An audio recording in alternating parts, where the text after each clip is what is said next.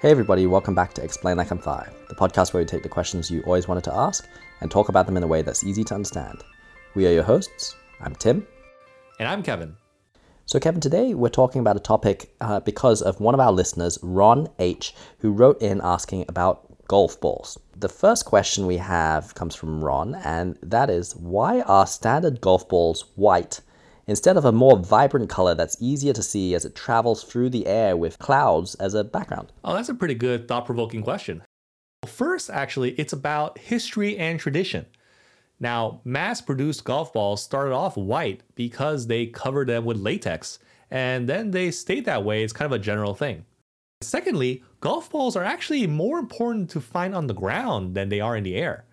So you trade off not being able to track it in the air against the higher chances that you'll be able to find your white ball in that field of, yellow dandelions or really tall green grass. I see.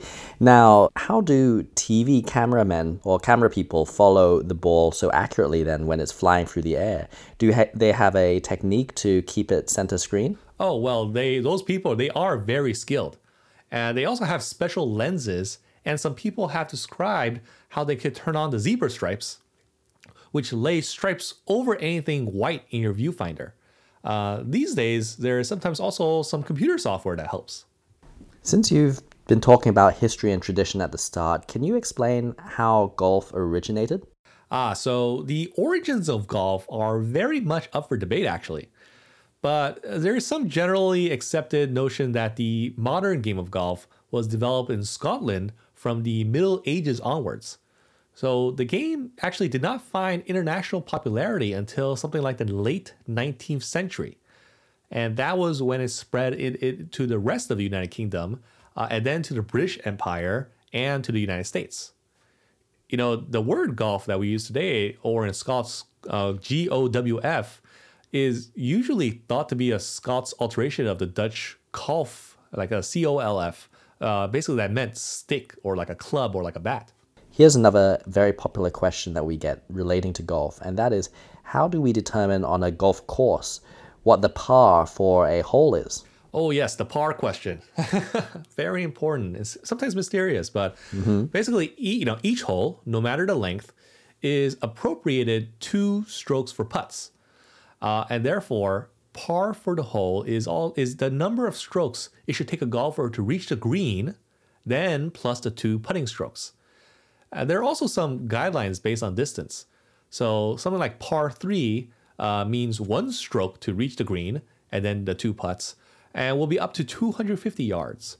Par 4 means 2 strokes to reach the green and 2 putts, and will generally be something like 251 to 470 yards.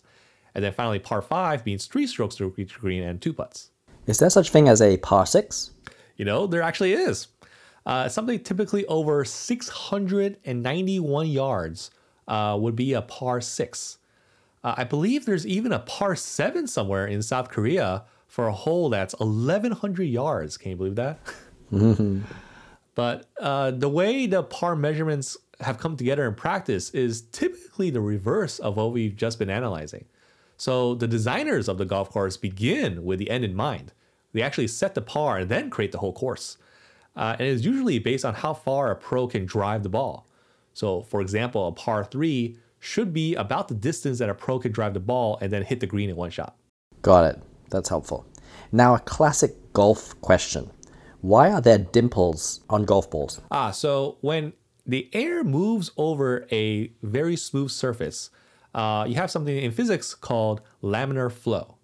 And this means that the air is not bumpy. It actually flows very smoothly across the surface. You would think that such an object would move faster through the air, right? Well, actually, that's not true. What happens is the aerodynamic forces are, they're lift and drag. And drag can come from a lot of places. But you only get lift when the flow is moving over the surface. So a very laminar flow is smooth, yes, but once the ball gets going fast enough, the smooth flow won't stay attached to the surface of the ball. And so this is something called separation, and it means the ball no longer generates any lift. It will thus drop like a rock. So how do dimples help then? Right. So back to the dimples. The dimples on the surface of the ball create something called turbulent flow at the surface. And thus, this lets the flow stay like attached to the ball. Now, this might seem counterintuitive because turbulent flow creates more friction and thus drag than laminar flow. But however, separation on its own creates a large amount of drag, and preventing that separation more than outweighs the penalty of slightly higher form drag. In the aerodynamic world, we call this a boundary layer because the flow is very turbulent right at the surface and it becomes more laminar as you move away from the ball. Boundary layers, got it.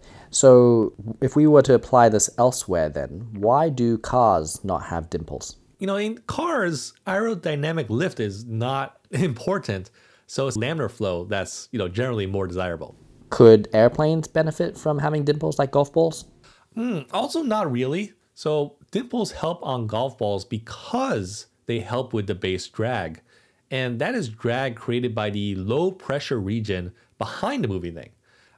Golf balls are not aerodynamic and so have a lot of base drag, and thus the dimples help. But airplanes are made to be very aerodynamic and have relatively more skin friction drag, so the benefit from dimpling the skin will be negated by basically the increased drag of skin friction. Now, while we don't have dimples on planes, I believe there are still some concepts and techniques that are derived from dimples and all that we've learned today that are applied to aircraft. So where can we see these effects on a plane?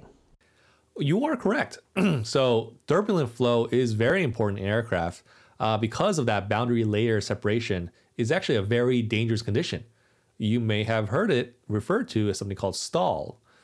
Essentially, what happens is a wing or a turbine plane that is not generating lift is stalled. So where do I look for how it's implemented on a plane? So if you look out at the wing of an airplane, you'll actually see lots of little jagged pieces sticking up that are meant to delay the separation over the wing. And that's similar to the effect from dimples on a golf ball. They are actually called vortex generators. Go look them up.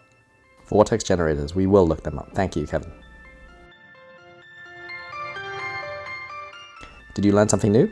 If you did, send us an email. We are at eli5thepodcast@gmail.com. We love hearing from you, especially when you've got comments or suggestions for us. And as always, thank you to the community at r/explainlikeam5. We will see you all next week.